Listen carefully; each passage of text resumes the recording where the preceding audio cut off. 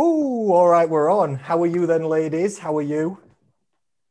Very well, thank you. Yeah, Yes. just in a walk with Julie Robson Gill. Oh, yes, Julie Gill, the great and powerful in the group. How far did you go? 10,000 steps, Yes. Powerful. How long did that take? That must take an hour and a half. hour and a half, an hour and a half. Yes. And so much nicer today than the last few days. Oh my God, it's been so cold the last few days. But today, I had to take my gloves off as I was walking round. It has been freezing, hasn't it? I heard in Scotland it's been like minus 20 to minus 30. I don't even know. Wow. I don't even know what that is. I didn't know that was a real thing until somebody told me. What happens when things get that cold? That's insane. Yeah, yeah. No, it was much more pleasant today. Much more pleasant. But yeah, lovely. How's your lower back been as well? Because you've been upping the walking, haven't you? But then you've been having a little bit of lower back tightness. It's been absolutely fine since I've been doing those stretches. Ah. Well, I can't sort of believe that it would be better that quickly, but it seems to be. I've not had any problems today or any of the days since I've been doing them. You've been looking after it correctly. I'm the exact same. It's people find when they do exercise, people have weak points. Let's say yours might be your lower back. Mine is the back of the ankle and underneath my foot. I can walk all day, all night, and run all day and all night, and my knees won't hurt. My hips will feel fine. Everything's fine, except the backs of my ankles will just fall to bits, and the bottoms of my feet start to get in so much pain. And I've had recurring foot injuries from this. So for me, I just have to do a few foot stretches before and after long walks or running exercises or leg training, and then that everything else is fine. That just keeps that nice in check. And if I don't do that, I'll start to get injured and it'll start to feel bad. So I have to, and maybe that's you with the lower back as well. If that's the part that's being affected the most, you're just looking after it. Yes. I'm really proud of you as well because it was new territory for you, wasn't it? New Um, every way. Yeah. Yeah. all that stretching business, you'd never done anything like that, and you were a little bit scared, weren't you? And it's natural to be scared of new things. That's just normal, isn't it? But how did you find it? Not bad once you tried it, not scary. You, I'm scared of you. That's the You're thing. scared of me? Come on. Come on. I'm wearing a pink t-shirt. This is how cute I am. Come on. Cut me some slack. No, but as I tried to explain, well, I didn't try to, I did explain to you that, and I was talking, I met up with Tracy Viner as well on Saturday for a walk, and we were talking about things about, things that you can't do or things that you've not been able to do for years when you're carrying around a lot of weight. And she understood perfectly. Well, so many different things that her and I were talking about were, we've got in common through carrying weight around for a long time. And the biggest problem I had was when I said to you, is there any stretching exercises you can send me? I thought you might send me some pictures or some videos or something. And when you said, yeah, we can have a stretching session or something, I thought, well, that means I'm going to have to get on the floor. And I haven't been on the floor for about 40 years. I just have not been on the floor. And you see, Tracy said to me, well, don't you have any nieces or nephews or grandchildren or anything where you've had to get on the floor with them? And I haven't, I haven't got any small children. So I guess if I had, then that might have come up. But it's I've not had to, therefore I haven't, therefore I've assumed that I can't, therefore I've never really thought of it as something that I wanted to do or needed to do. And when I said to you, well, I need to get on the floor, and you went, yeah, or words to that effect, I thought, well, I won't be able to do it then. So I just won't be able to do it. And then, my husband, Steve, said, well, why don't you just try getting on the floor while I'm here, and then I can help you if you get stuck or anything. It's awful. It's not something that, well, it's embarrassing. It's really embarrassing, the thought that I didn't think I could get on the floor. And if I got on the floor, I didn't think I'd be able to get back up from the floor again. And I got on and got back off really easily, which then you think, well, why did I think I couldn't? But I thought I couldn't because I couldn't. You know what I mean? I In the couldn't. But past. at some point between not being able to and being able to, obviously, it's got to be the weight loss. It's got to be, because there's nothing else changed in me. So yeah, it was a really big thing. That really big thing. Doing the stretches was great, but the getting up up and down off the floor was the biggest achievement, actually. I had faith in you. Like I would have been surprised if you couldn't, unless you had knee issues or hip issues, and then it's perfectly understandable. To me, I find this not a barrier because I've coached so many people who, if they get on the floor, they can't get back up. This doesn't matter to me. This doesn't mean we can't do things. If you can move at all, we can do things. If we have to do it sat in a chair, we can do stretches sat in a, there's loads of things we can do. And most people can get up and down if they know the technique. We even discussed some techniques of getting up and down, which is something you never think about, isn't it? Yeah. People don't know. People don't think about this, but there's better and worse ways to get up and down, easier and harder ways. And using a chair or something like this as well, like a little prop on the side, most people can get up if they're even if they have to be taught a little bit of technique. So I had confidence in you, but I agree, it's a big thing. It's a big thing. The other reason I have confidence is people think I'm scarier with personal training than I actually am. But really, the way that it is the personal training goes the exact same way that this diet goes. It goes the same way as the 6 Steps to Slim program goes, in principle, anyway. Where people think the diet's going to be really scary as well. And they think, oh my God, I'm not going to be able to do it. Oh my God, it's going to be awful. It's going to be so much pressure. It's going to be this, it's going to be that. And it'll be none of what they think. What it'll be like is we'll start where you're at, which it's if it's in sat in the chair you're in now, okay. We'll start there. We'll start where you're at, and we'll just do a little bit. We'll just do some things that are appropriate for wherever you're at. And then next time we'll do a little bit more, and we'll go forward and forward and forward. And I was a personal trainer full time for years and years and years and years and years and years. And I've worked with people with basically every disability, every knee issue, every hip issue, every replacement, everything. I've worked with people whose arms don't bend further than this. I've worked with people whose legs do not bend further than this. That is the full range of motion, and there's nothing they can do about it. Like such unbelievable bad knee problems and stuff like this. And there's always things you can do. If your knee moves that far, guess what we'll do? We're going to move it that far. That's what we'll do. And over time, we'll see where it gets to. And that's anyway. I'm proud of you. Hello as well, Jill. Sorry, we're it's okay. Nattering off topic. How are you today, Jill? Good, thank you. I'm a bit annoyed with myself because I lost it a little bit at the weekend, but I'm back on it with a vengeance today. Yes. Were you having Valentine's treats? Because I were, and today I've got stomachache. It's true. Yes. Yeah, today my stomach feels sensitive because last night I had a Valentine's dessert, and it was a salted caramel goo cheesecake, one of those ones in those little glass pots, if you've ever seen or tried this, and a tub of Haagen-Dazs ice cream, which was this big. It's like 230 calories or something for the pot, and it was Lotus Biscoff Haagen-Dazs ice cream. And my tongue said yes, my stomach said, what have you done? My stomach said, what have you done? What is this awfulness that you've just put into us? So today I'm like, oh, I just feel, don't know, not quite right. What happened over your weekend, Jill? Well, it wasn't just the weekend, it was a bit of last week as well. I think I got a bit lax.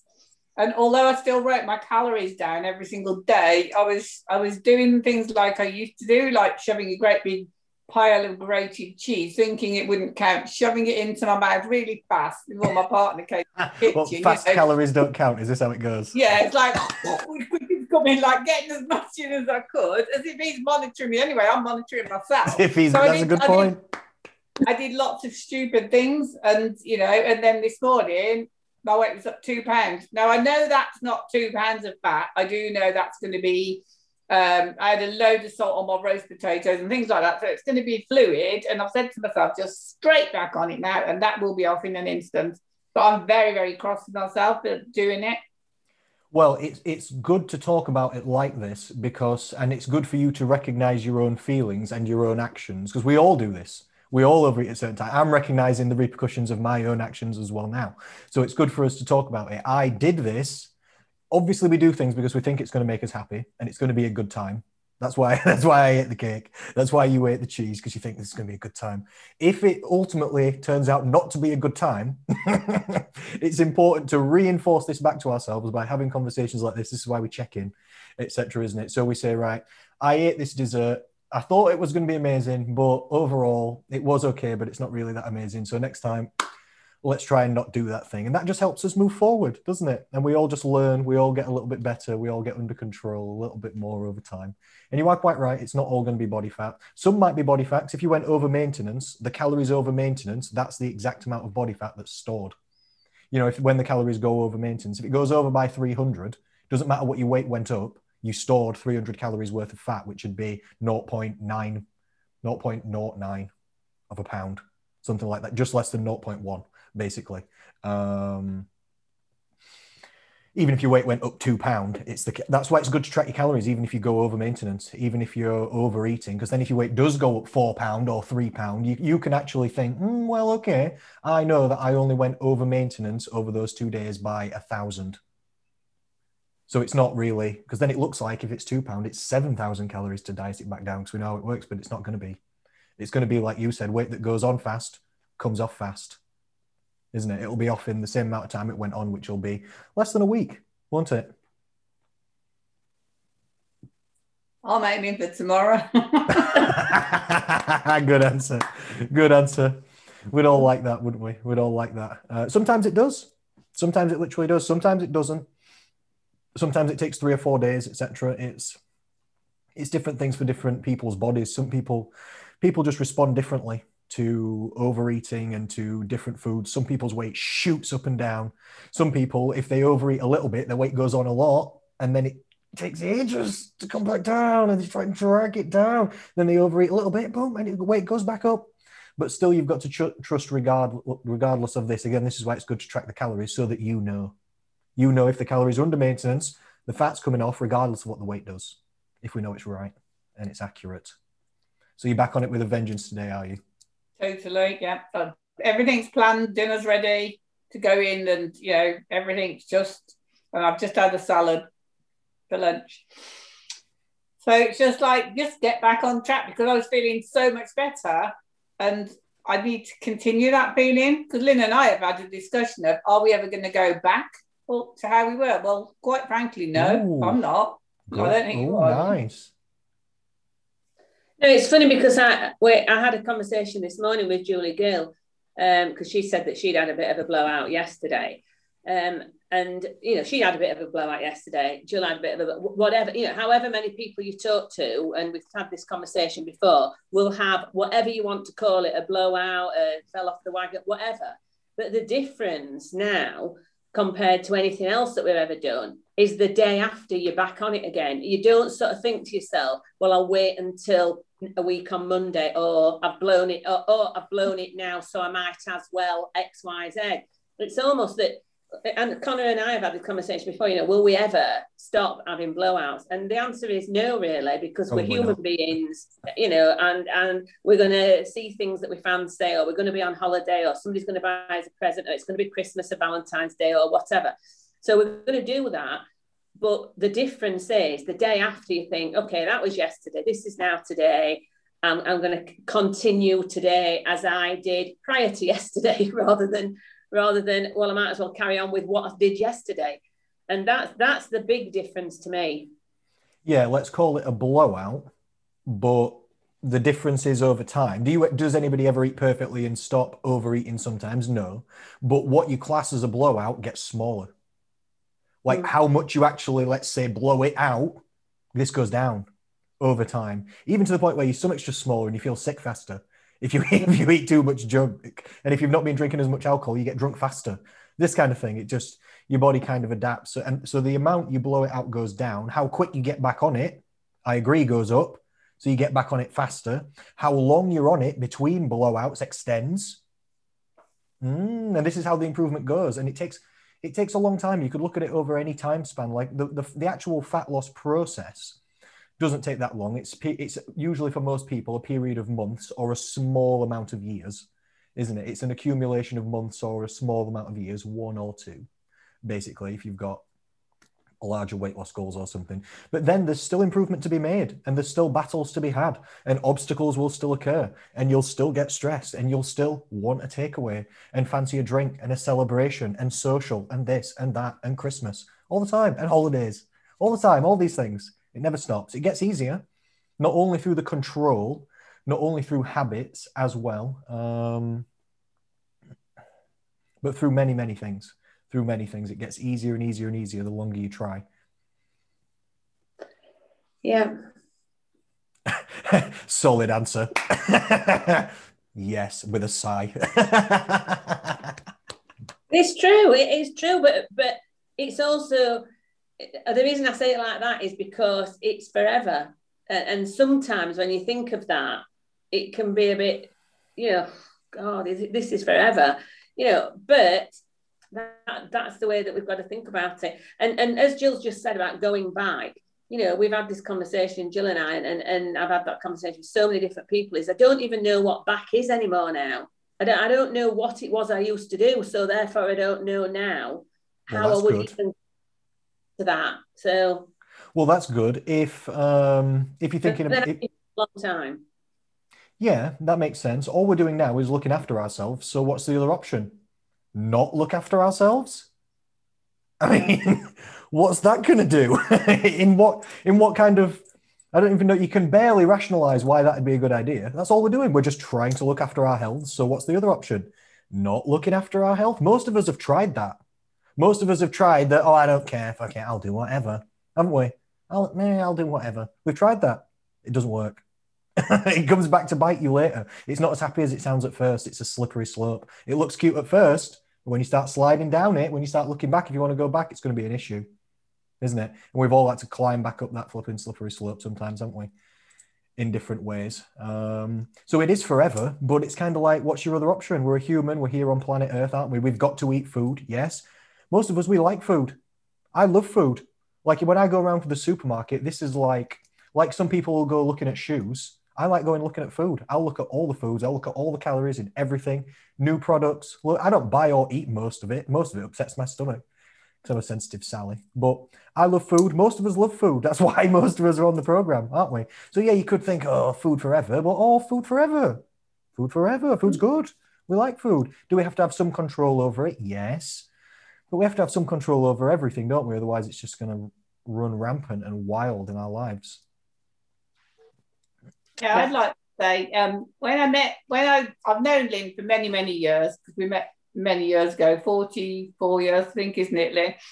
And over the years, we've both struggled terribly with our weight and always fighting with it, and always conversation of how are you doing and what diet you on now, sort of thing. So when she found this one, I couldn't understand how it worked. So I thought she'd found a magic formula. And I thought, wow, she's got some magic formula. And if I join this group, I'll be part of this secret. Then they're going to tell me how easy it is. And at no point at all has anyone said it's easy. And it isn't easy. I'm doing it myself now. I'm actively doing it. And it is blooming hard because I'm impatient. I want it to come off straight away, and it doesn't. I jump on the scales every morning. It's got to come off today. It's got to my stomach's gone down. It's got to, and there it is, same weight again. And last week I was the same weight every single day, which I think didn't help me getting into the weekend. If that sounds with good motivation, yeah, that makes perfect sense. Yeah, it's like, well, what's the point? How hard am I trying? And it's not coming off quick enough for me. And I think that's the key point: is you've got to be patient. The first thing you need is patience. This game teaches you patience, or you fail. Absolutely. There's no other option. It's just slow for everybody. You can kick and scream, and you can, even if you try. I don't know what you ladies think about this, but I feel like if you try medium effort, you'll get medium results. And then if you want to push really, really hard and do every single thing you can, the results will be faster, but not proportionally. It gets hard. It gets harder. Like doing 80% gets you a good result, but if you really try as hard as it speeds it up, but not loads. It's still slow. Okay, at the beginning, you can lose a lot of water. Okay, if you make loads of dietary changes, if you're doing this and that, if you've got more weight to lose. But then it settles down to everybody for a couple of pounds per week, 1-2 pounds a week. It always settles down for everybody, doesn't it? And not even every week. You're right, Jill. This is why I always really try to instill into everybody that after you have one weight drop, you've got to try and remember it's going to take between 3 and maybe more, something like 23. So like 3 days, maybe to 3 weeks, maybe it's going to take for the next drop to come. And it will come, or if it doesn't come within 3 weeks, then that just shows that there was no deficit created. The weight will always come back to where it should be in about 3, maximum 4 weeks, definitely. So it always takes about a month to have a full realization on what you've done. And that's really annoying. I understand it's really annoying. Because you do all this work, don't you? And you're like, yes, I'm under maintenance by 800. I've tried hard all day. And then you're right. You wake up the next day, you look the same and you weigh the same. You're like, what? Well, how long do I got to keep doing this for? It's difficult, isn't it? That's why we try and do things easy ways. We try and do things habit change ways. We do try and talk to people about, I do as well, about the realism and realistic goals on the process. And I encourage people to lose weight as fast as they can. If they want to, as long as you feel good, if you want to lose weight fast. But it's hard enough sometimes as it is, isn't it? Without making it even harder by putting pressure on yourself to try and go as fast as you can. It's funny all this, because throughout, before Jill joined and I'd, been a member for quite a long time, she just kept saying to me, is it easy then? Is it easy then? And I kept saying, Jill, it's really hard. Well, how are you managing it then?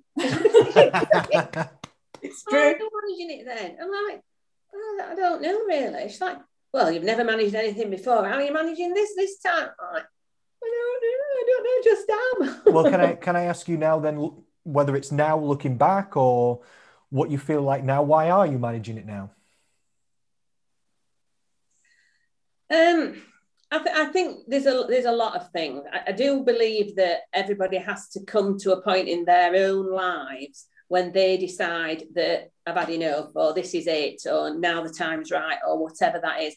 And I don't think anybody can say that it's the right time in somebody else's life. So I think, when I worked full time and worked all hours under the sun and everything, my weight and health and all the rest of it wasn't a high priority. It ought to have been, but it wasn't. Whereas once I finished work and started going on holidays and wanting to wear nice clothes on holiday and all the rest of it, and I had more time, I felt as if my health was much more important. So I think the timing was right for me. To actually do something, whatever it was that I did. I think the timing was right.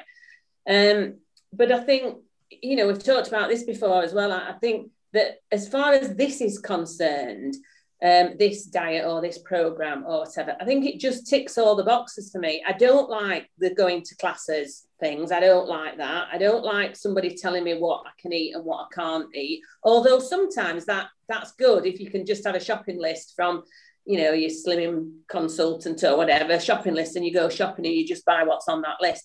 But eventually that doesn't work, because you really want to be eating the things that... Yeah, in the short term it's easier, but in the long term it's not. Yeah. It doesn't work out. Yeah. So I think the not going to classes suited me. I think the being able to eat whatever I wanted as long as I counted it was really good. So that if I wanted 5 chocolate bars, I could have 5 chocolate bars as long as I counted them, or as opposed to, well, once you've run out sort of thing. And I love the group. I love the group. I love the group support. I've met, as I've already mentioned earlier on, I've been for a walk on Saturday and a walk today with 2 people who I never knew before this group. So I've met lots of people. Have they become bosom friends? No, but have I got a lot of more contacts with people who are like-minded or similar people to me, who are all wanting to go for a walk now, or wanting to improve the health and fitness and that. So I think it ticks the boxes that I was looking for, and I think the timing was right, and I think it was both of those things. That's a really good answer. So then, Jill, what convinced you to join and try the program then at first? If you didn't know how it worked, but you did see Lynn's results. Okay, I missed some of that because it cut out. So could you just say? Yeah, sorry about that. I asked what convinced you to, or what made you join the program in the first place then? Because you said you didn't know how it worked, but you did see Lynn's results. So then what happened when you decided to join the program? Well, I started to realise quite quickly, with Lynn telling me as well, that it's about counting your calories. So I thought back to years and years ago, and I remember it was the 1st of June, and my mum and myself, my mum had quite a lot of weight to lose. We went on a diet, and I must have been about 20 something. So it's over like 40 odd years ago. And my mum lost 3 stone. I don't think I lasted a week because we decided we'd have 1,000 calories. Oh, my Lord. And my mum stuck to that religiously and lost 3 stone. Fair play to her, and kept it off really for the rest of her life. So deeply embedded into me is calories is the only way. So when you go to all these other slimming clubs and you see like, oh, this is free, I'm like, how can it be free? It's got calories in, that kind of thing. So I thought, I'm absolutely convinced calories is the only way. So why don't I just give it a go? Because I'm not getting very far. At the time I was at Slimming World, and I'm not going to knock anything because I think there's a lot of good for different people in whichever group you choose that suits you. But Lynn kept saying, this group suits me. And I feel exactly the same because I feel like we get common sense, we get straightforward, down to earth advice. And the fact that there is no easy way, it's going to be hard. And that's what it is. It's difficult, it's hard. You need patience, you need to make your mind up, because Lynn said, you've got to make your mind up why you want to do it. And for me, I looked at some pictures of Christmas, and then the photos of me like the Christmas before and the Christmas before, I'm just the bloody same every year. I spend half my life dieting, like the whole, most of the year, and going out and having salads and stuff. But this time, no, it's like, no, I'm in control now. And I've just felt since New Year's Day when I started properly, I've never felt better in so many ways. And like last week, I did 22,000 steps one day. It's like, Hey. Hello, this is the whole new me. Oh, that's really positive, and it's It really is. It's really lovely for me to hear you say that as well, because the program is built to give you control over your own decisions, so that, like Lynn said, she wants to eat what she wants to be able to eat. You want to be able to also, you like the foods that you like, and you like doing the step count. People like their own goals, don't they? And people like different things. So the program's made for you to understand a little bit more about food and health and fitness, so that you can make your own decisions, and so that you can be in more control over it. So it's really nice for me to see that you're taking that aspect on. It's really funny because I was just thinking just then that everybody who knows me knows that we've been clearing our loft out during lockdown. And we've got, bearing in mind that it's my 40th wedding anniversary coming up, so we've got 40 years worth of crap up in the loft. It's unbelievable the amount of stuff up there. And I've kept stuff that, just needed to go in the bin really. But some of the stuff that I've kept is some letters that Jill and I sent between each other, because at the time, when I met Jill 40 odd years ago, we used to send letters to each other because there was no sort of emails or, texting or anything like that we used to write letters, didn't we? And, these letters from Jill from like 30 odd years ago or whatever, the content of them was all about weight. Still, it was like, how are you? How's the weight going? What are you trying this time? Have you lost any? Let me know how much you've lost, blah, blah, blah, blah. And then, a few letters later on, hi, Lynn, how are you? How's the weight going? Oh my God, we've been having these same conversations for like the last 30 or 40 years. It's like constant conversation that we have. So it just amuses me that I just think here we are now, trying again sort of thing. But this time I think there's a real difference in both of us, in that we don't quite recognise each other, because I don't think either of us have felt so determined before. But for whatever reason, I don't think we've felt as determined before. I also think at the moment, because pubs, restaurants, cafes, sadly, are closed, I just think there's never been a better time to begin right now. Like, you can't go out and blow it on a silly meal, or, have a glass of wine and order everything you had in your mind and decided you wouldn't have on the way there. And I just think it's an absolutely brilliant time now, and you've got so much time at home to concentrate on you, and that's what I'm doing. And I've got even now after this, we're off for a walk because I just said to my partner, we've got to go for a walk. So yeah, we'll go straight after. Yesterday we went walking. It was cold, but we did 3 point something miles. So it's a really great time right now. I agree. Oh, sorry, go on. No, you go, Lynn. Thank you. I was just going to say, are you worried, Jill, about what will happen though when lockdown is lifted? That's a really good question because I have thought about it, and I'm hoping, and this is my plan, that because I'm already embedded in a routine now of what I'm going to have and thinking so much more carefully rather than grab something out the cupboard and just eat it, like one of them pop noodle things or whatever, that are like something like 300 calories and not worth it because they're full of other bits of dried stuff and everything. Sorry, Lynn, what was your question? Oh, yeah. And so it's so deeply embedded in me now that I am going to hope for that when they do all open and I can go out, I will make better choices and also make sure I don't change my mind once I've had a drink because that's what tends to happen. Yeah. And I don't know, I can't promise that's going to happen, but that's what I'm going to work on it and prepare myself for when you can actually go out. Yeah, because I was talking to Steve yesterday about what I'm worried about with lockdown lifting is that I'll suddenly not have time to go for a walk anymore. And, I know that you could say, well, you just have to make time. Well, I don't. I've never made time before. I'm only going for a walk. Well, I'll rewind. I was only going out for a walk because I got nothing else to do. And you're allowed to go for a walk. So bloody hell, I'm going to go for a walk because that's what you're allowed to do.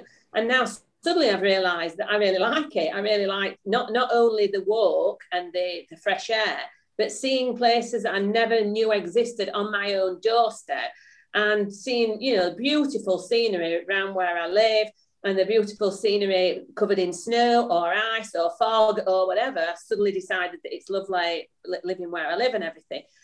Will that be enough to sustain me when lockdown's lifted? Will I have will I make the time to carry on walking? And that does bother me because the food side of it is bad enough. The thought of all the cafes and restaurants and pubs opening when I'm the biggest social animal ever and live in those places. But the thought of doing all that, having to face all that and suddenly not walk anymore. So in my head, I'm telling myself nothing will change. I'm still going to go for a walk. I'm still going to do this and still going to do that. But it will be hard, won't it?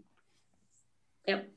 I think that's a great point, Lynn, about and sometimes it's when you are really busy, it's not always about making time, is it? But sometimes it's not possible. You can't create time from nowhere. But sometimes it's about prioritization, and it'll be to some level up to you what you bank as a priority. Like you said, you never found use in walking before. You never thought you liked it before. You had lower mobility and ability to walk before. Yeah. And then now when these things happen, it'll be up to you to somewhat to fit things in, and you might have to drop other things out if you want. It might be a this or this. Now maybe you realize if you ever ask me, have I watched this on TV? The answer is no. Because you've got to make priorities. It's not because I don't want to. It's because you've got to pick and choose things. Like I used to do Brazilian Jiu-Jitsu. This is a martial arts that I really, really love. And I've not done it for 2 years or something, half coronavirus. But before that, I was just too busy.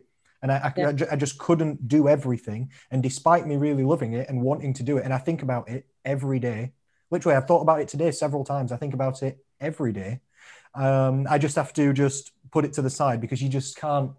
I've had counselling literally for trying to spin too many plates at once and getting really stressed. We know about that, don't we? We do. And getting really stressed, literally. So it might be just other things have to change a little bit. Like maybe, I don't know, if you've got any TV watching or any other hobby or any other this or that or the other thing that could be taken out, it just might have, or it should be up to you, wouldn't it? How you prioritize and split your time in. Yeah.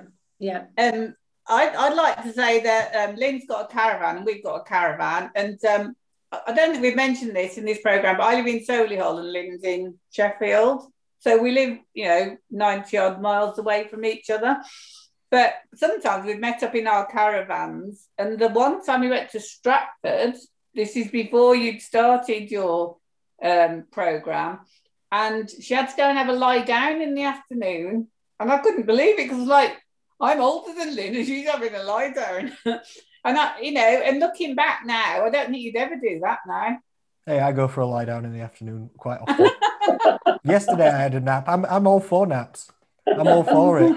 I'm not against it. I think, yeah, I can see both sides of that. Having only just recently listened to the sleep lecture, I've now realised that actually having a nap in an afternoon is not necessarily as bad as I thought it was before. However, I know what you're saying, Jill, because what you said on that particular day was, shall we go for a walk this afternoon? And I said, no, I'm going to go for a sleep. And I think part of that was I was tired and wanted to sleep. And the other was I didn't really want to go for a walk. So I'd much prefer to go and have a lie down. And even if I didn't go to sleep, but go and have a lie down, than go for a walk. Whereas now I think I would go for the walk, but I still do quite like having naps every now and again. But yeah, I would love to talk a little bit about the restaurants reopening and stuff like this as well, because this is going to be an important time, isn't it? This is going to be an important time for everybody, especially if you're popular. So we are going to have to be careful, aren't we, as people with health goals and people with weight management goals. So all I would encourage anybody to do, including myself, and what I'll be planning to do, is not go and meet people if you want to go and meet your people. But if somebody invites you out for food, sometimes we might have to see if we can come up with a different arrangement, because that many people are going to invite you out for food that it's in that one situation, you go and meet that one person for food and it's fine. It's just one time, but it'll be one time every day. And for that one person, they'll meet you for food once. Like I might go meet my friend or whatever, and we'll eat food together once. That'll be one. But then tomorrow there'll be another one. And then another one, and then at the weekend there'll be two. And then I also want to go to my places that I want to go to. Never mind where other people want to meet me too. And there'll be coffees and cakes and everything. Yeah. If I end up with your daughter Louise was the last person I ever met in person. Literally, yeah. Literally, she was the last person. I used to have so many in-person meetings, and if it gets back to that, if I have a latte or a cake at every single one of them, we just can't. So it'll be.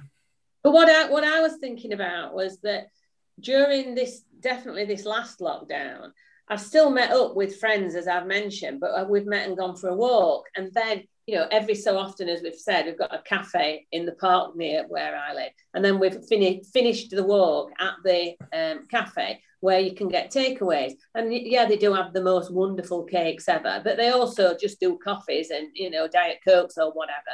And what I was thinking is once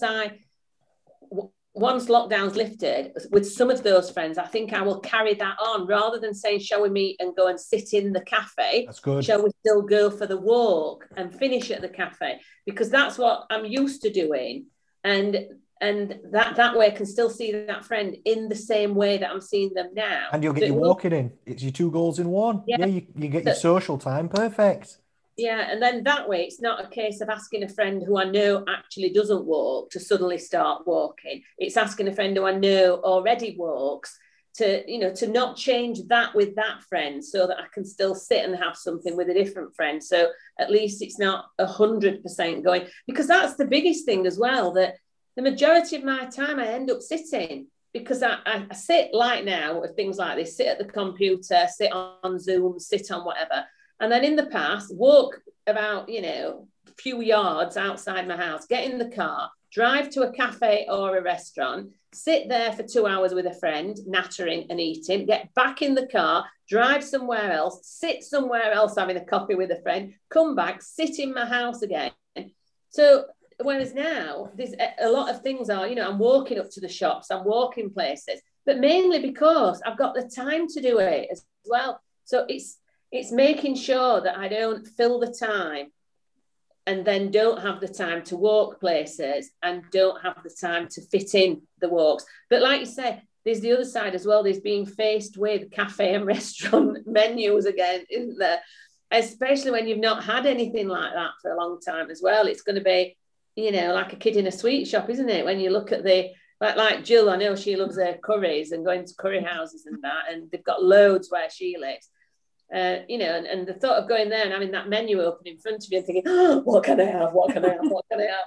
You know, so we are going to have to be completely different when, you know, especially for people like Jill, who's sort of been, you know, started this program almost during lockdown. At least I've been out of lockdown and back in again during the time that you know, I've been on it.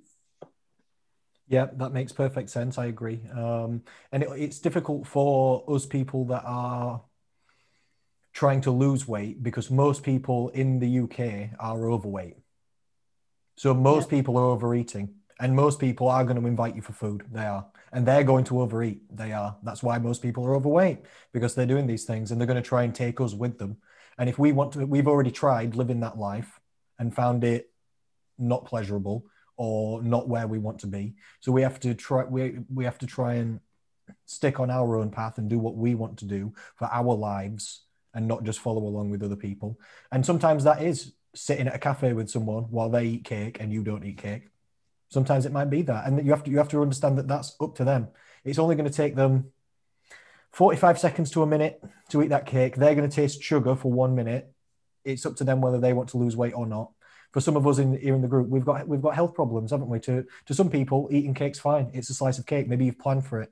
Maybe you've, like you said, walked flipping 2 hours before you got to the cake place and you ate under yesterday. So maybe you're having a piece of cake. But some people have got diabetes and it's literally damaging them to not want to have to avoid that situation for 1 minute. So it's about us remembering our goals and who we are and who we're trying to be, isn't it, as well? I think the other thing is, though, as well, one of the things that Jill just mentioned there is making sure that when you have a drink, that then the food doesn't go out of the window. And once again, you know, that happened to me last week, that I ended up, I don't drink very much at all these days, but I ended up opening a bottle of Prosecco, and that having that bottle of Prosecco, which I had, wouldn't have been that bad on its own because I had enough calories left to have that bottle. But it was once I'd had that bottle, then I couldn't stop eating, just couldn't stop eating. And I know that from so many different people who say it's not the drink that you know, knocks me off course sort of thing. It's what the drink then makes me do. Not makes me do. I don't mean that. I don't mean you're out of control. It's influence, though, isn't it? It's influence. Yeah, it's because you become hungrier and hungrier the more you drink, and it lowers your inhibitions as well, doesn't it? And it lowers your decision making, and you also think you've done one thing wrong. So forget, why don't I just do another thing wrong? Yeah. So you've also already done one thing, so then it just, even if sometimes it's not even drink. Like this is how if we eat one snack and then there's more there, or you eat one bit of thing, then suddenly you're on another. Then you're on another, and the more you have in a row, the possibility of you having more just goes up and up and up and up and up, doesn't it? So it could be anything that could cause a spiral like that, but alcohol especially, because it has an influence on the mind, doesn't it?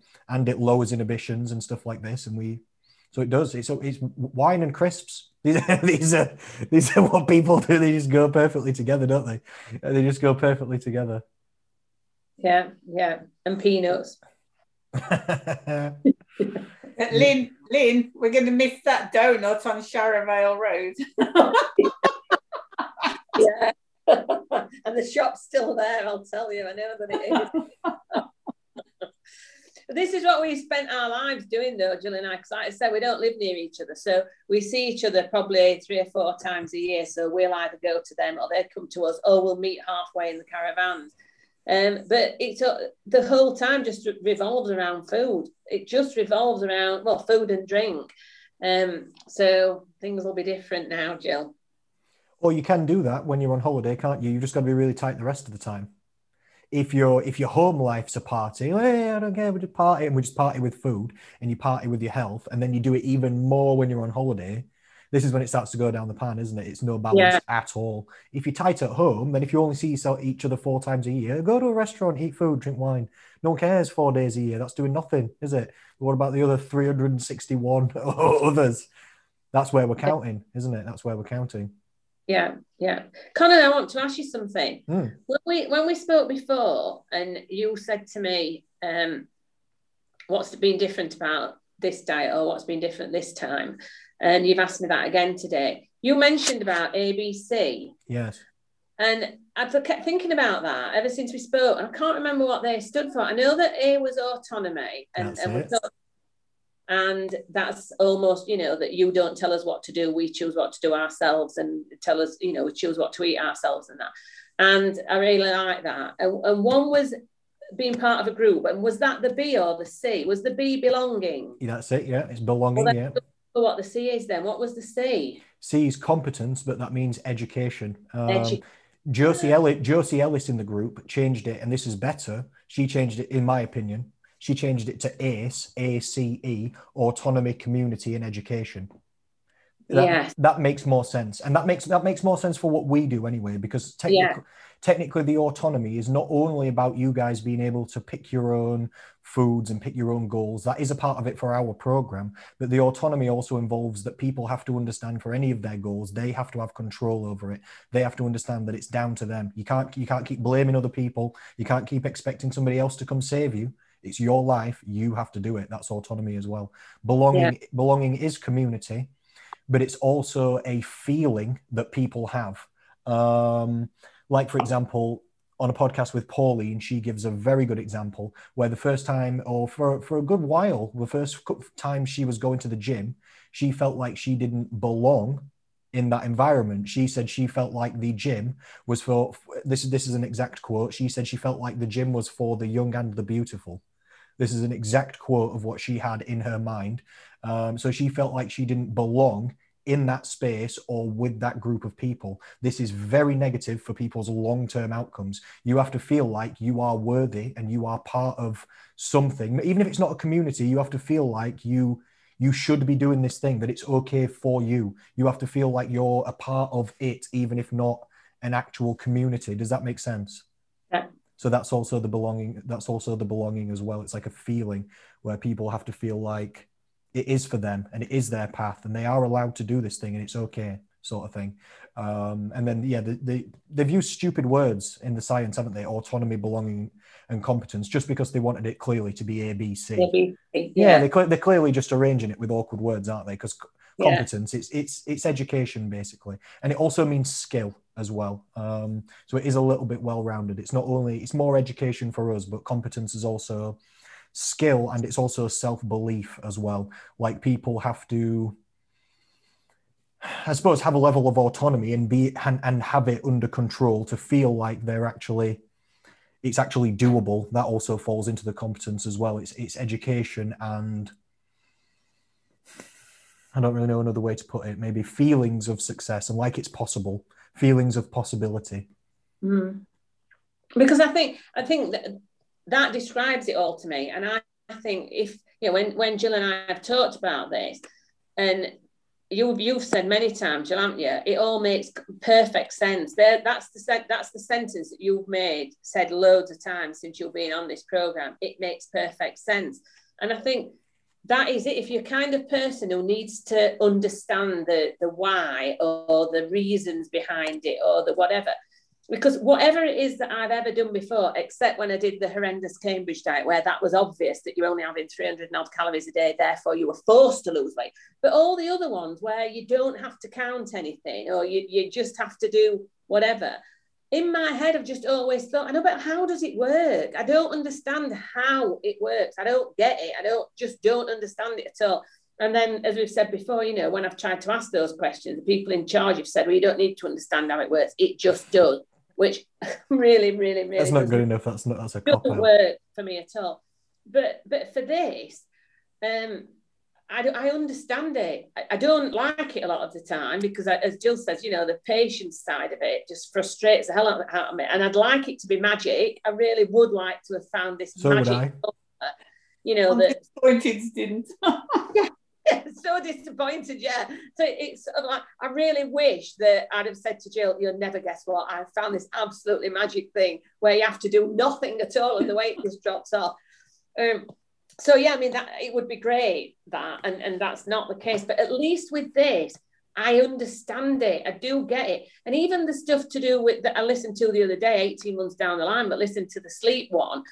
as they're thinking, oh my God, I can't believe this. I just can't believe that this is really true. And that's fascinating and brilliant and everything. And all right, it's, a big chunk of it is not weight related, but it's health related, and it's related by default to weight and health and all the rest of it. But there's still loads of other stuff that I thought it's not really relevant to this, but it's still fascinating in the overall, the bigger picture of it all. And for me, that I find all that side of it. And some people might not. I get that. I get if some people will just prefer to do as they're told, I think. Some people will prefer to be told, this is a diet sheet, this is what you do, and this is what you have to eat, and the weight will drop off and everything. And that may suit some people, but I'm not sure it will suit anybody forever. It might only suit you for a short period of time until you've got to somewhere that you wanted to get to, and then soon after, I don't think it would. I would bet that every single person that's joined this program has already tried it. Yeah. Because it's an easier option. And maybe it does work for some people. Maybe some people just can get a meal plan and just follow it forever until you die. Okay. Maybe they can. But we've probably all tried that before, haven't we? We've all just tried this style of eating, Atkins, follow this plan. Weight Watchers have got their rules, Slimming World have got their rules, and you just try them, don't you? You're just trying these different rule patterns, hoping that one fits your lifestyle. All we're doing here is going through an education process so that you can find out what fits your lifestyle, so that you can create your own, basically. And I do appreciate you going through the lectures, and I understand exactly what you mean as well. It's not directly related, and this is why I always tell people you only have to listen to the first 2 lectures, mandatory. The rest of them, you don't technically need it, but that doesn't mean you're not making a mistake by not doing it, because isn't there just so much information that actually helps you, and it inspires you once you know more, and once you understand how your actual body works and why you feel the way that you feel. It does help. It literally does help. Yes, Joe. I found that sleep talk that you did was really, really interesting about caffeine and how long it actually stays in your system. Important, and that's one of the major changes I've made now. I only have a cup of caffeinated coffee, one in the mornings, and I've even decaf tea now. I'm on decaf everything, and there's no difference in taste. And I just find that I do have trouble sleeping, particularly at the moment in lockdown. I find myself waking up early at what I call silly o'clock, at 4 a.m. and sitting up, and it is a bit hard, but then you just got to do the best you can, because someone was saying magnesium's good for sleep. Yeah, there are lots of vitamins and minerals that are linked with a lot of things. Like you could also say zinc's good for sleep. You could also say that vitamin D is good for sleep. Really, it's good to just have all your vitamins and minerals rather than pick and choose, because it's all very complicated with the vitamins and minerals, and we don't even know in science what all of the different ones do. They all do so many different things. So rather than just get a magnesium, just get a multivitamin.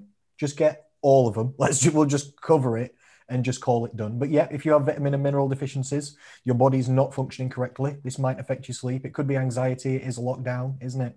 Like you said, I have down to that. It could be, couldn't it? Even on a low subconscious level, even just on a low, even if it's not wrecking your life, just on a little subconscious level, you're just worried about this, you're a bit worried about that. There's just these things just buzzing, and it's just keeping your adrenaline slightly up, and it's just waking you up earlier. I also feel this. I've also been waking up at 4 o'clock in the morning a lot of days, but I just get up earlier and I just start. I just think, okay, then I'm up. If I just sat around and was like, oh, I'm up so early, this is ridiculous, that's just making it worse.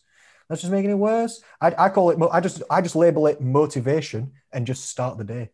Literally, you could call it anxiety. I just call it motivation. I'm up and ready. All right, then let's get after it. So then I'll stretch my legs, drink some water, get in the shower. Then you start to feel good anyway. Do you get tired really early at night? Yes. If you haven't got anywhere to be in the morning, why does it matter what time you get up anyway? If we stress about it, that just makes it worse, doesn't it? Yeah. I think the other thing is, particularly like Linda was like us, we were dashing away on holiday, come back, unpack, and you got about 4 days and you're going on another holiday or you're doing something, and so you were constantly absolutely worn out. And now we're in lockdown. You haven't got that constantly worn out because you're trying to fill the hours, really. That's a fantastic point, Jill, and that is a very big advantage of exercise. If you tire the body out, you tire the mind out.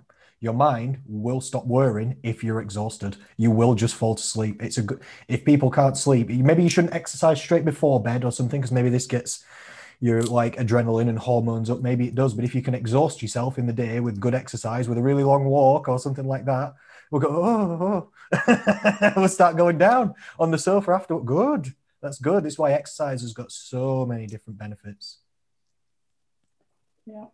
Yeah. Definitely agree.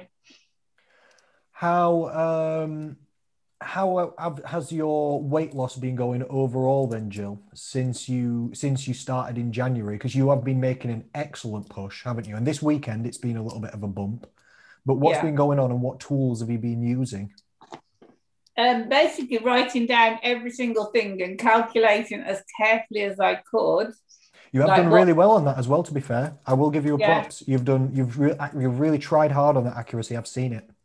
Yeah, and basically it's coming up at £1 a week because we're still allowing ourselves that glass of wine and an ice cream in the evening. However, we had a big discussion last night because I was so fed up about my weight again, the story of my life.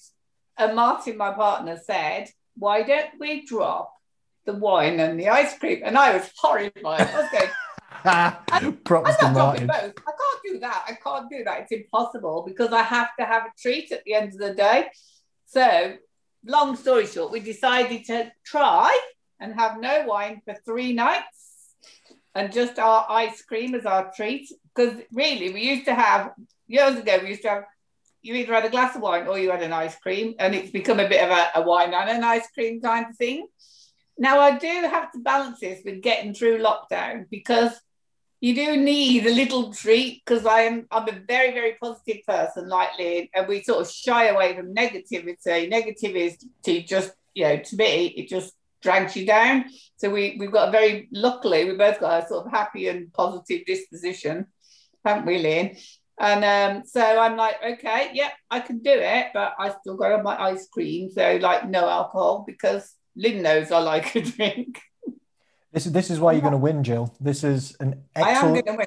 You are. This is why you'll be successful throughout the entire process. This is why you will succeed, because you're open, you're honest. You're not only talking to me and Lynn about it, you're also talking to your partner about it. You're getting everybody involved. You're being open and honest with the people around you and in your life and saying, look, this is happening to me. What can we do? Then your partner is suggesting tools and tactics for your success back to you. This is why you'll win, because you check in every day, you try your best, you talk to people. Have you made every change perfectly? No. Are you ever going to? No. Have you overeaten sometimes? Of course. But like you said, you're chipping it away. You're coming up against an obstacle. Now you're talking to people about the obstacle and you're making plans. Like you said, you're just going to try. That's a great attitude. You said, I'm just going to try and do 3 days without, okay, good, we'll try it. We'll see how it goes. We'll give it a few weeks on that and then we'll see what other obstacles are coming up. And you'll just steadily, just like this, step by step improvement. That is really, really good and powerful what you've gone there. That's the exact path to success. I think I'm trying to be realistic in keeping myself happy as well with that little treat to look forward to, because everybody needs that. We can't go out at the moment. We can't see our friends, can't hug our grandchildren, can't hug our children even. And I just think we need something to keep positive. And I completely agree. If that's in the form of an ice cream and that makes me happy for that day, then so be it. That's my compromise. Yeah, and you can balance it other ways. Like you said, you can walk more. Like you said, you're getting your step count up. 10,000 steps burns 250 calories. That might burn your ice cream off anyway. Then if that's the way you want to go, you go about it. That's one of the reasons why I exercise, literally, because I want to eat nice things. I like pizza. I like dessert. I like these things. But I still want to be slim. So I will walk, and I will do the exercise even when I don't want to. I literally will, because the other things I'll get from life will be worth it. I'll be able to be in shape, and so you can balance it in other ways, definitely. Another powerful thing that I would say for everybody, it's very important, is to try and search for other ways to treat yourself as well. Because like you say, at the end of an evening, you've gotten through another day, you're trying to make it through this tough period. I agree. Everybody agrees. We should all treat ourselves nicely, but there's more ways to treat yourself than just food. And if it becomes too much, too many treats with food, this is not treat. Like if it's every day or twice a day, this is not a treat. This is just a normal diet, isn't it? Then there's no treats. It's just normal, constant junk food eating. Treats are appropriate and fit in and because you deserve it, aren't they? Not just every day, whether it's been crap or not, it's a treat. Then it's not a treat. Then it's just... I wonder if then, just thinking about this, Jill, and I don't want to stop you from going down the path that you've just said, because that sounds great. But I just wonder if you should ought to have a glass of wine every other day rather than not for 3 days. And then, you know, because if you're not for 3 days, are you going to want like twice as much on the fourth day or 3 times as much on the fourth day or something? Whereas if you had it every other day, I don't know if I'm making it worse, I don't know, by saying that. It just almost feels as if you could manage today without having one if you knew you were having one tomorrow. And then that day knew that you didn't have one the day after because you just, do you know what I mean? As opposed to going 3 days and then thinking, I can't, you know, I don't know. Different tactics for balance, isn't it? There's loads of different ways you could go about it. Yeah. So it's a good suggestion, and certainly, you know, I'll consider that, definitely. I haven't got through tonight yet, so we don't even, let's get real. And let me just say here, I don't consider myself to be an alcoholic. I just like a glass of wine with dinner. So usually my partner and I will have a bottle of wine and we drink it, don't we? So I know that's 300 calories. It's a white wine. I've looked it all up. And so I just put down 300 for my wine, like every single day. I write it down before I've even had it, because I know I'm going to... At least it's counted in. Tonight, I'm just... Because he said, if you don't, you can say that writing that number 300 down if you don't have it. So tonight, I'm not, you know, I'm going to do it. And it won't change as much as you think, you know. Like when people, whether it's wine for you, that's your penchant and preference, okay, it's fine. For some people it's chocolate, some people it's crisps, some people it's this, some people chocolates for Lynn, chocolates for me as well. It's different things for different people. And people really do think that, oh, if I don't have, and I think we've talked about this in the past as well, Jill, when we were talking about this ice cream, because you've been controlling this really well, and that's why the weight's been coming down. We were talking about how sometimes people feel that it's going to change a lot in their life to take out that evening snack. If I don't get that snack, everything's going to be different. My entire evening will be different. Really, it won't. It will only be different for however long you're chewing that snack for. The rest of the time, before it, you're not eating it, and after it, you're not eating it. How long does it take to eat it? 2 minutes? So if your evening is going to be 4 or 5 hours, it's not going to change the entire 4 or 5 hours. It's going to change 2 minutes.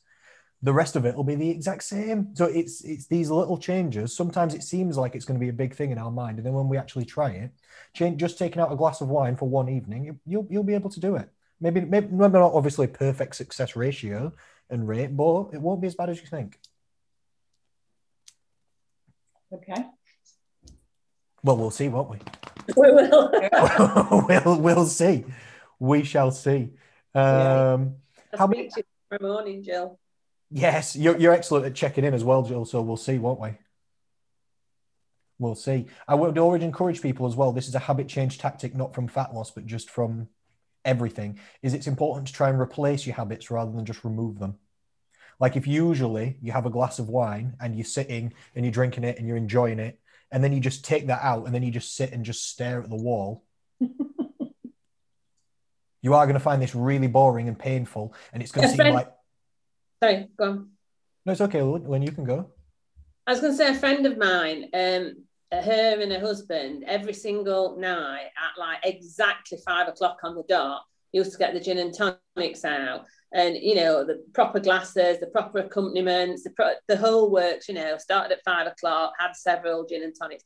And they decided to go on a, whatever you want to call it, health kick, a diet or what have you.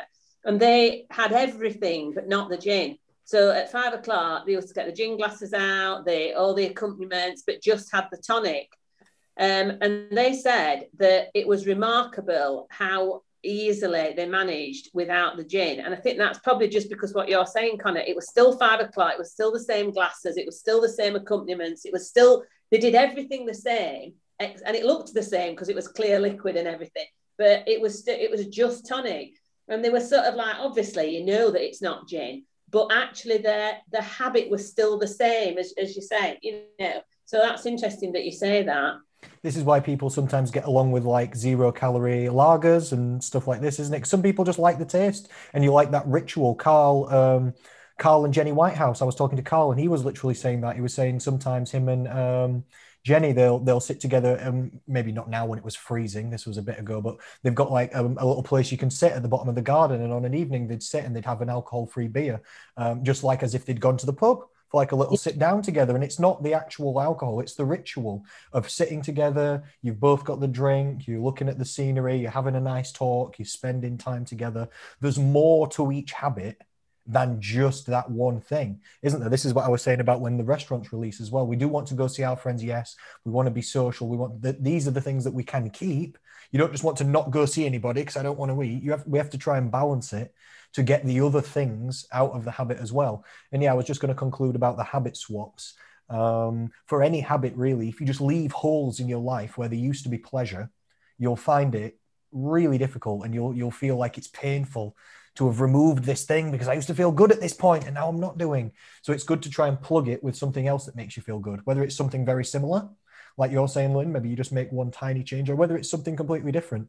But rather than if you used to, I'm making this up completely, but if you used to 5:30, sit down and drink the wine or gin and tonic, and then you just leave that as a gap of nothing, and you're just like thinking, what am I going to do? It's going to suck. You need to just replace that time with something else, keep distracted, stick something else in that time slot where you're going to be doing that. And then it'll lessen the feeling of change, definitely, especially if it's something else that you enjoy, especially if it's just something else, plug that time. Yeah. It's a big encouragement for people who snack in evenings and stuff as well, isn't it? Because usually we settle down with some snacks. But if you're trying to keep your calories down, you can't just settle down munching every evening. We'd like to, but you just can't, can you? Because it's just too expensive for health and for fat loss. And I don't want people to just sit around twiddling their thumbs. So you've got to do something else. You've got to find another activity that you also enjoy that isn't chewing, and then plug the gap with something else. That's a much better thing for habit change. Yeah. So some people it's just hard at the minute, isn't it? Because it's hard. It just feels that there's so little other things that you can do. You know, under normal circumstances, you could find loads of different things to do, but at the minute, there's not a huge choice, is there? Yeah, things are reduced. We've got to work with what we can work with. You're right. We have to try different hobbies sometimes. Don't we? Take up different, even if it's not the preferred thing, even if it's not the first choice or the second or the third choice, it's better than no choice. It's better than feeling miserable or feeling like you've got gaps in your life or doing nothing or being bored or ending up eating because you were sat around twiddling your thumbs and then you ended up eating anyway, even though you were trying not to. Now you feel disappointed. Now it's double negative. You just got to do something, don't you? I don't know. Learn French. I don't know. Whatever it might be. Just something, some form, whatever you like, some form of entertainment of something. Throughout lockdown, I was researching the Vikings. I've mentioned this before.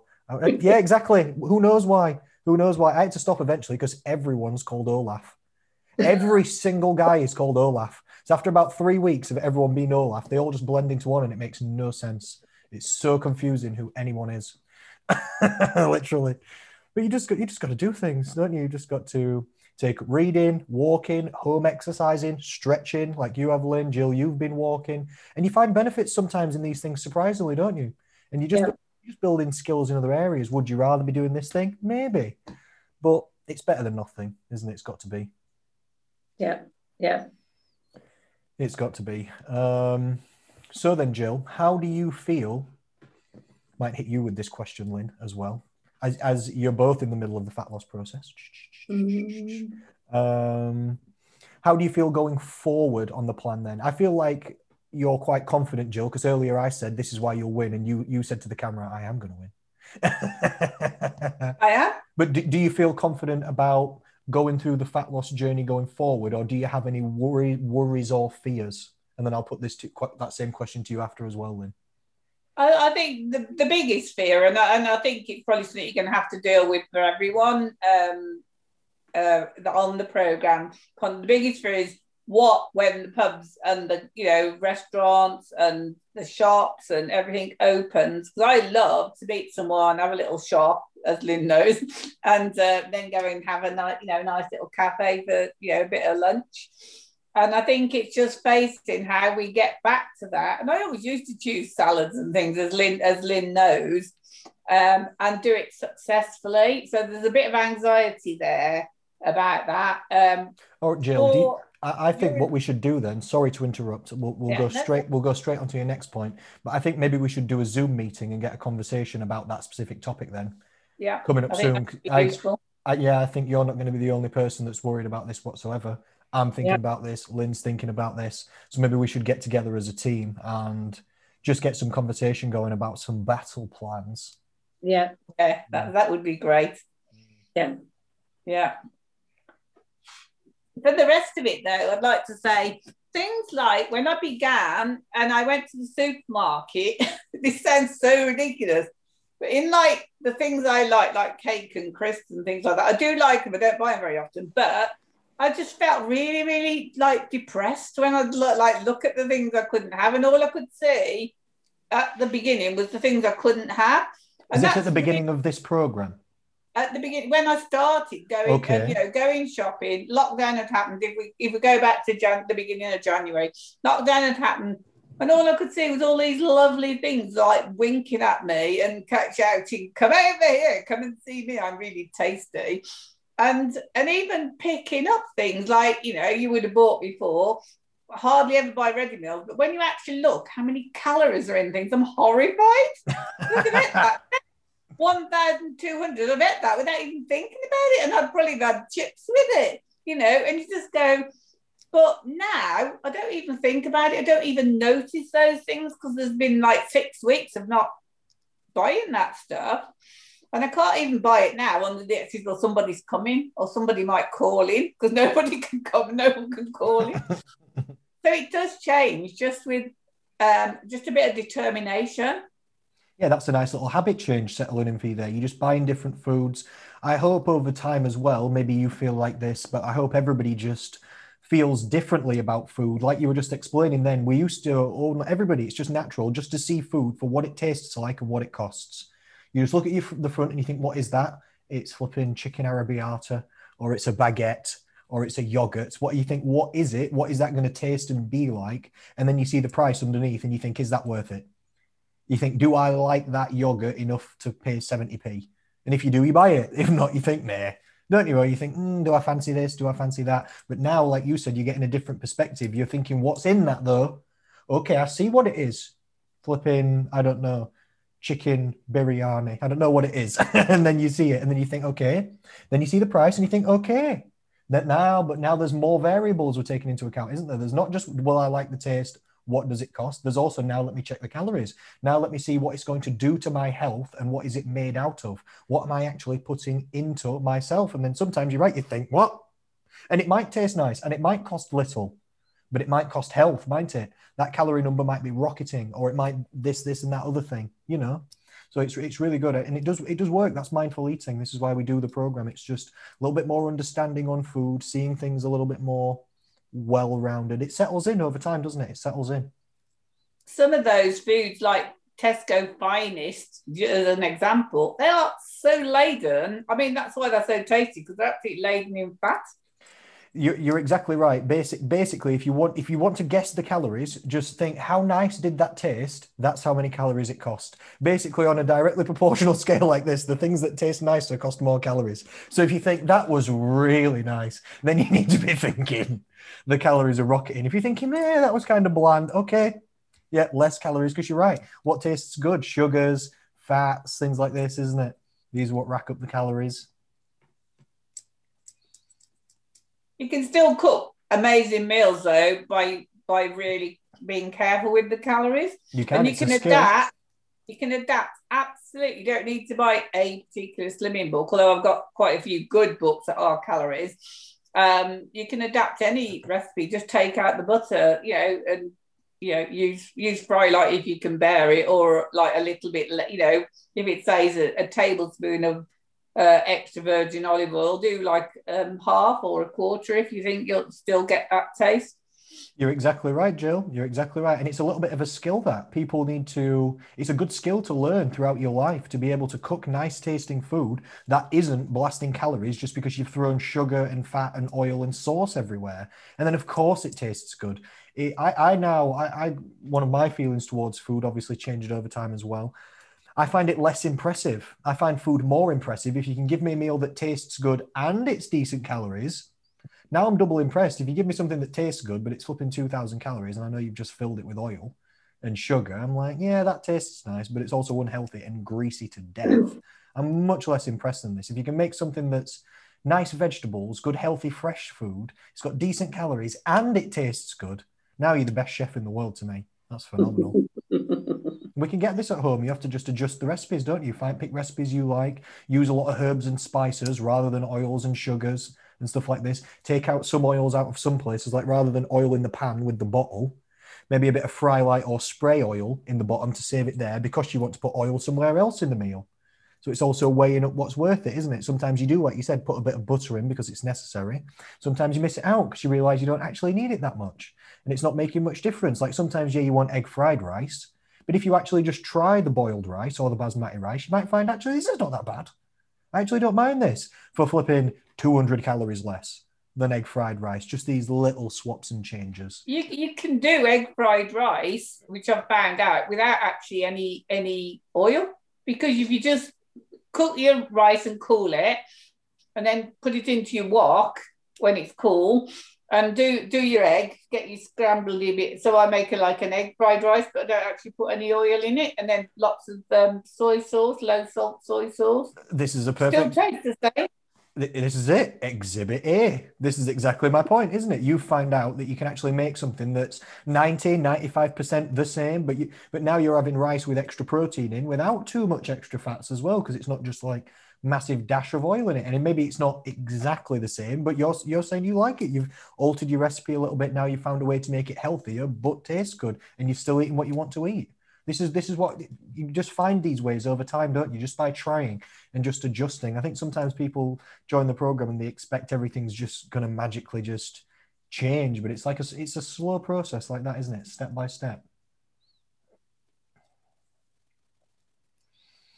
What do you think then, Lynn? How do you feel about your fat loss journey going forward in terms of confidence and in terms of perceived fears or issues that may arise? How do you feel about it going forward towards the end?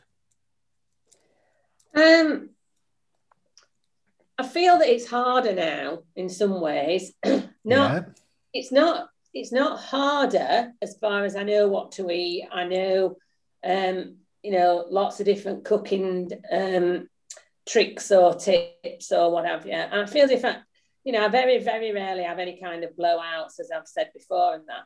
I just feel as if the fat is harder to shift now. That is what it's a good I'm point. feeling. It definitely is. Yeah, your maintenance lowers as you lose weight, doesn't it? That's the game.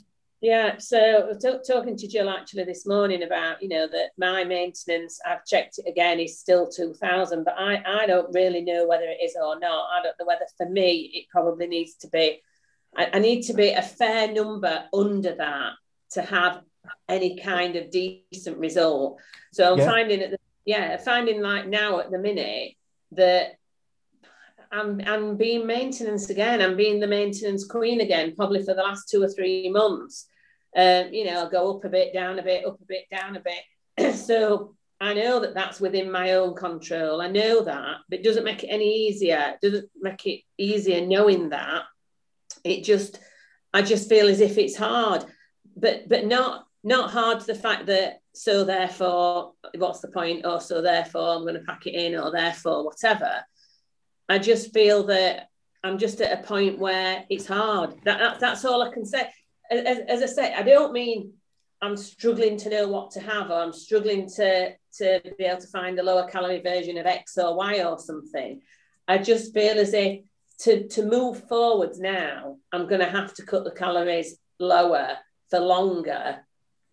And that doesn't fill me with a load of excitement. You're exactly right, though. Usually, people's calorie maintenance drops by about 100 calories per stone that they lose. So you've lost 3 stone, is that right? 3.5, yeah. 3.5 stone. So we could say, theoretically, on average, maybe-ish, you've probably lost 350 calories off your maintenance since we started. So what might have been a 500 deficit before is now a 150 deficit, which ain't doing no fine. Yeah. So you're exactly right. That is the way that it goes. Slimmer people require less food. Yep. So you do have to improve your eating habits as you go along. You do have to keep chipping away at it and making it better and making more improvements, which you are doing, because now your step count's higher, isn't it? Yeah. Exactly. Yeah. So now you've already burnt 250 calories now that you wouldn't have burnt before. Now this is Yeah. putting you back up. This is why the other 5 steps to slim are important, because your calorie burns going up, your fruit and vegetable intake good, fibers for staying full for longer. This boosts metabolism slightly as well. Protein intake, once that comes up, that boosts it up a little bit again, and Yeah. it just helps to chip away. But you're right, it is slower, yeah. And And that's what I think now. I think that now I need to probably go back. I was thinking this morning, go back and relook at maybe the protein lecture and things like that. Because I think from the calories and the exercise viewpoint, I feel as if I get that all now. I've cracked all that. But it's not moving really. You know, it's just not doing what I want it to do. And well, I will say you're doing the right thing already this week, because I've seen your goals this week are to track everything accurately. And before, for the last 2 or 3 months, you do know the calories in most things. I completely agree. But naturally, every human wants to eat at maintenance. Your body subconsciously wants you to eat at maintenance as well, because that's the right amount of food.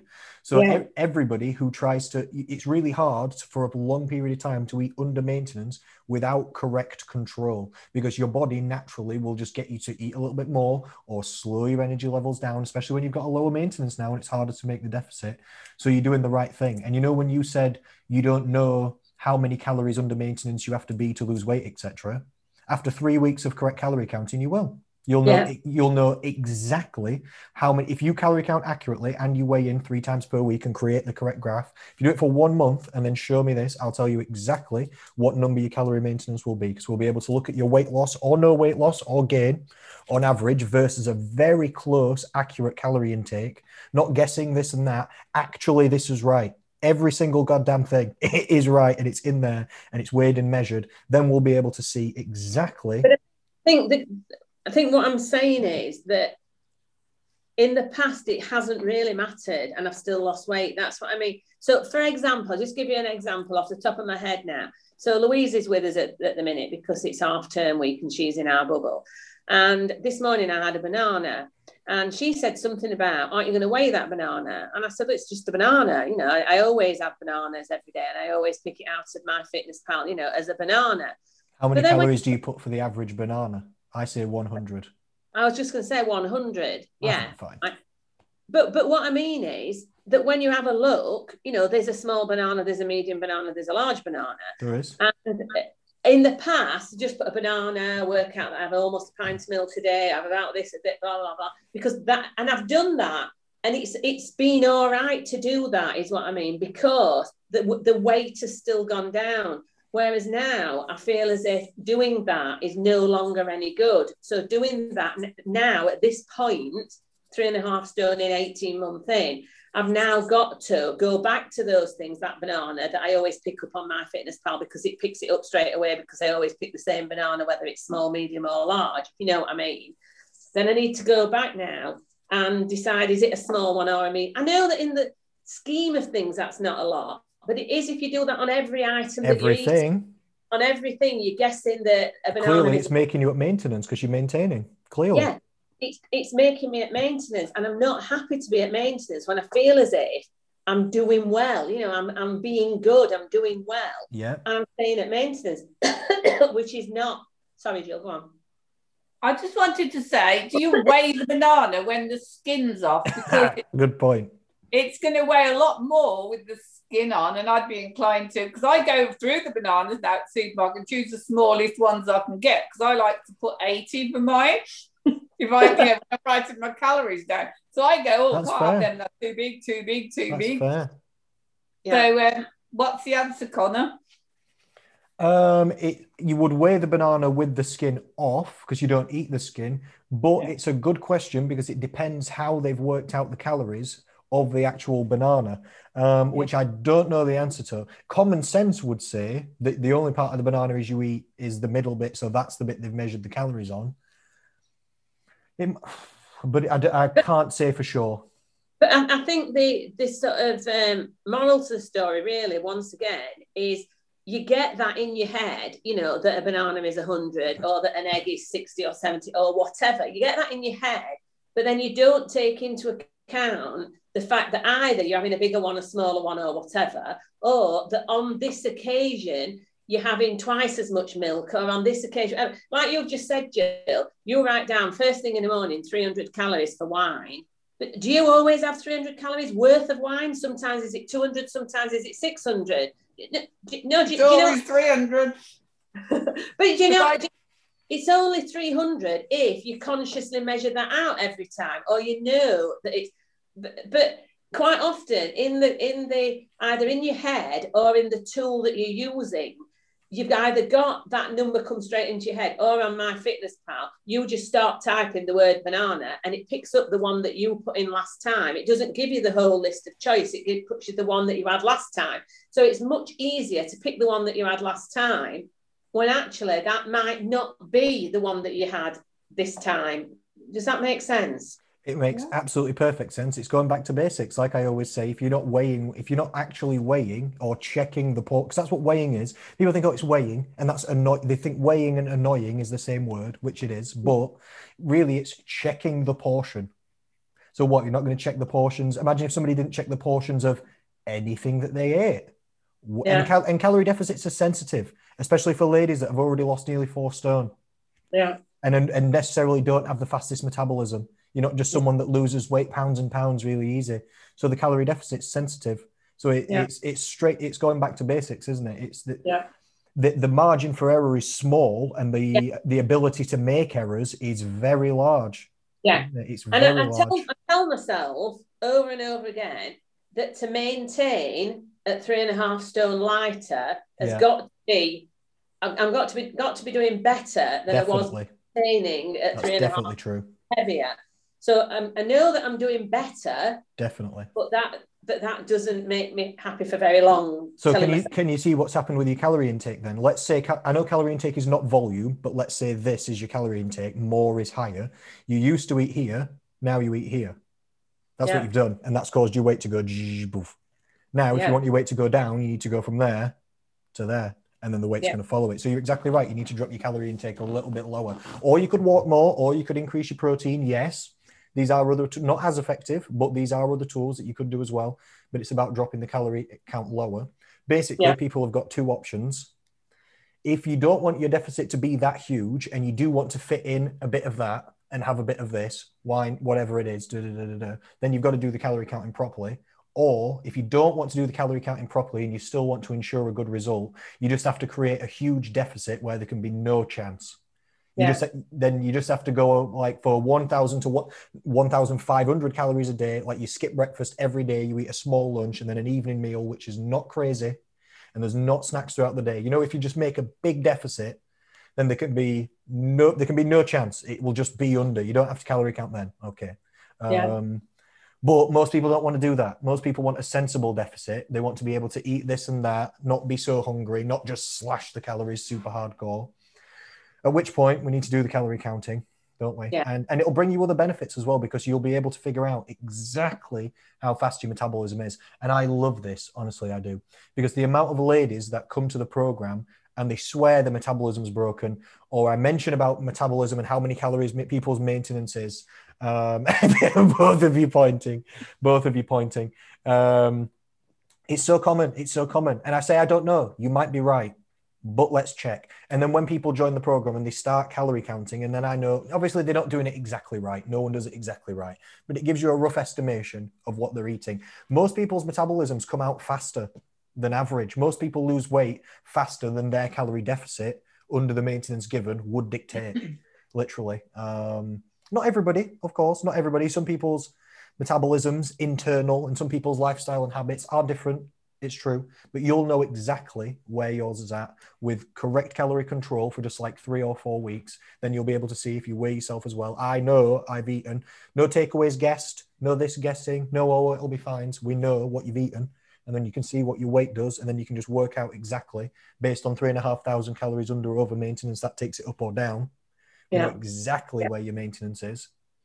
And still it changes, doesn't it? Like your step count's not the same every day. So your maintenance goes up and down like this every day, literally. So it's only an estimation.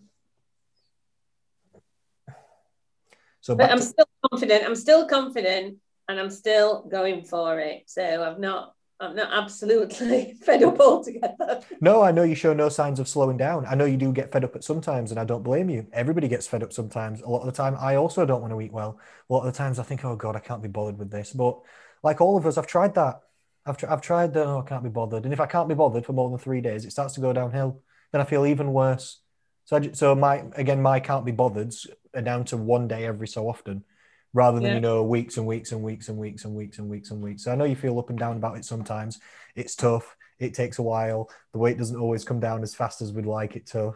I said to Jill this morning, I've been saying I've lost 3.5 stone for the last 3 months. I just keep on saying I've lost 3.5 stone. If anybody says to me, how much have you lost now then? Still 3.5 stone. Still 3.5 stone. So it's like, I'm better for saying that now. I want to be saying 3 stone 10 or 3 stone 12 or 4 stone. That's what I want to be saying. That's really good. This is exactly like you said at the very beginning of the call. You said everybody gets to that point where they're ready to change. Yeah. There's a good book about this, and it's called The Tipping Point. And it's where everybody gets to the point where they've just had enough of it. Because the pain of losing weight it's going to be some level of difficulty, isn't it? Doing the diet, weighing things, doing the calorie control, bit of hunger, avoiding these snacks, walking. We have to do all these things. It's going to be annoying to some level. The day that you get more annoyed with staying the same than you perceive that the change is going to be, everybody switches on a dime. Usually for people, that's usually a bad thing. This is why people don't. For example, people stay in relationships for way too long when they're not going well. Why is this? Because the breakup is perceived as awful. It has to get to the point where staying with the person feels more awful than you think the breakup's going to be. That's the point where you think, fuck this, basically, because nobody wants to have an awful time, do they? No, we don't want the diet to be awful, and we don't want to be hungry, but we have to get to the point where you think, right, I know I'm going to have to do this thing, and it's not going to be fun, but it's not been fun doing what I'm doing now. So what do you want? And eventually we just get to the point where it's just time to do it, isn't it? Jill got it on January the 1st. It's time, isn't it? You're getting it now. You need to channel that frustration into action. That frustration that you feel of why isn't it doing it? Make it do it.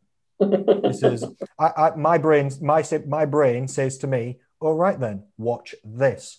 That's what it says. If I'm checking my body weight and it doesn't go down, if I step on its scale and it doesn't go down, some people will get annoyed and then eat, which is the thing that makes it go up. I will see it and be annoyed and a little bit angry. And I'll say, really? Watch this then. And I'll eat even less and walk even more. And when my body's hungry, I'll say, really?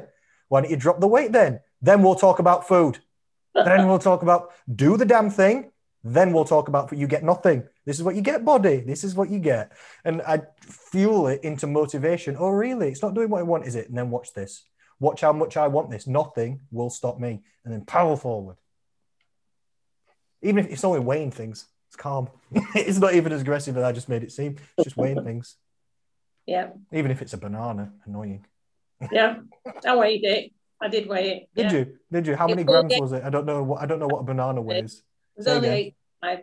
The one that I weighed this morning was 85. All right. Which actually made it worse because I would have counted 100 before and it was actually only 85. So, but hey, You're exactly right. I always count it as 100 because I know that the biggest, for me, I'm also not that accurate with the calorie counting. So I guess I don't calorie count anymore. Even when I'm losing weight, I just control the food correctly. That's just a stage that you get to. But if I do think about the calories in my head and tot it up in my head roughly what it's going to be, and I just always overestimate. Like you said, an egg is 60 to 80. To me, it's 100.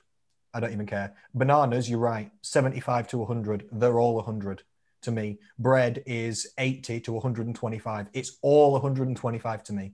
I don't care. I don't check really. I just think bread, what's the most it could be? That's what it is.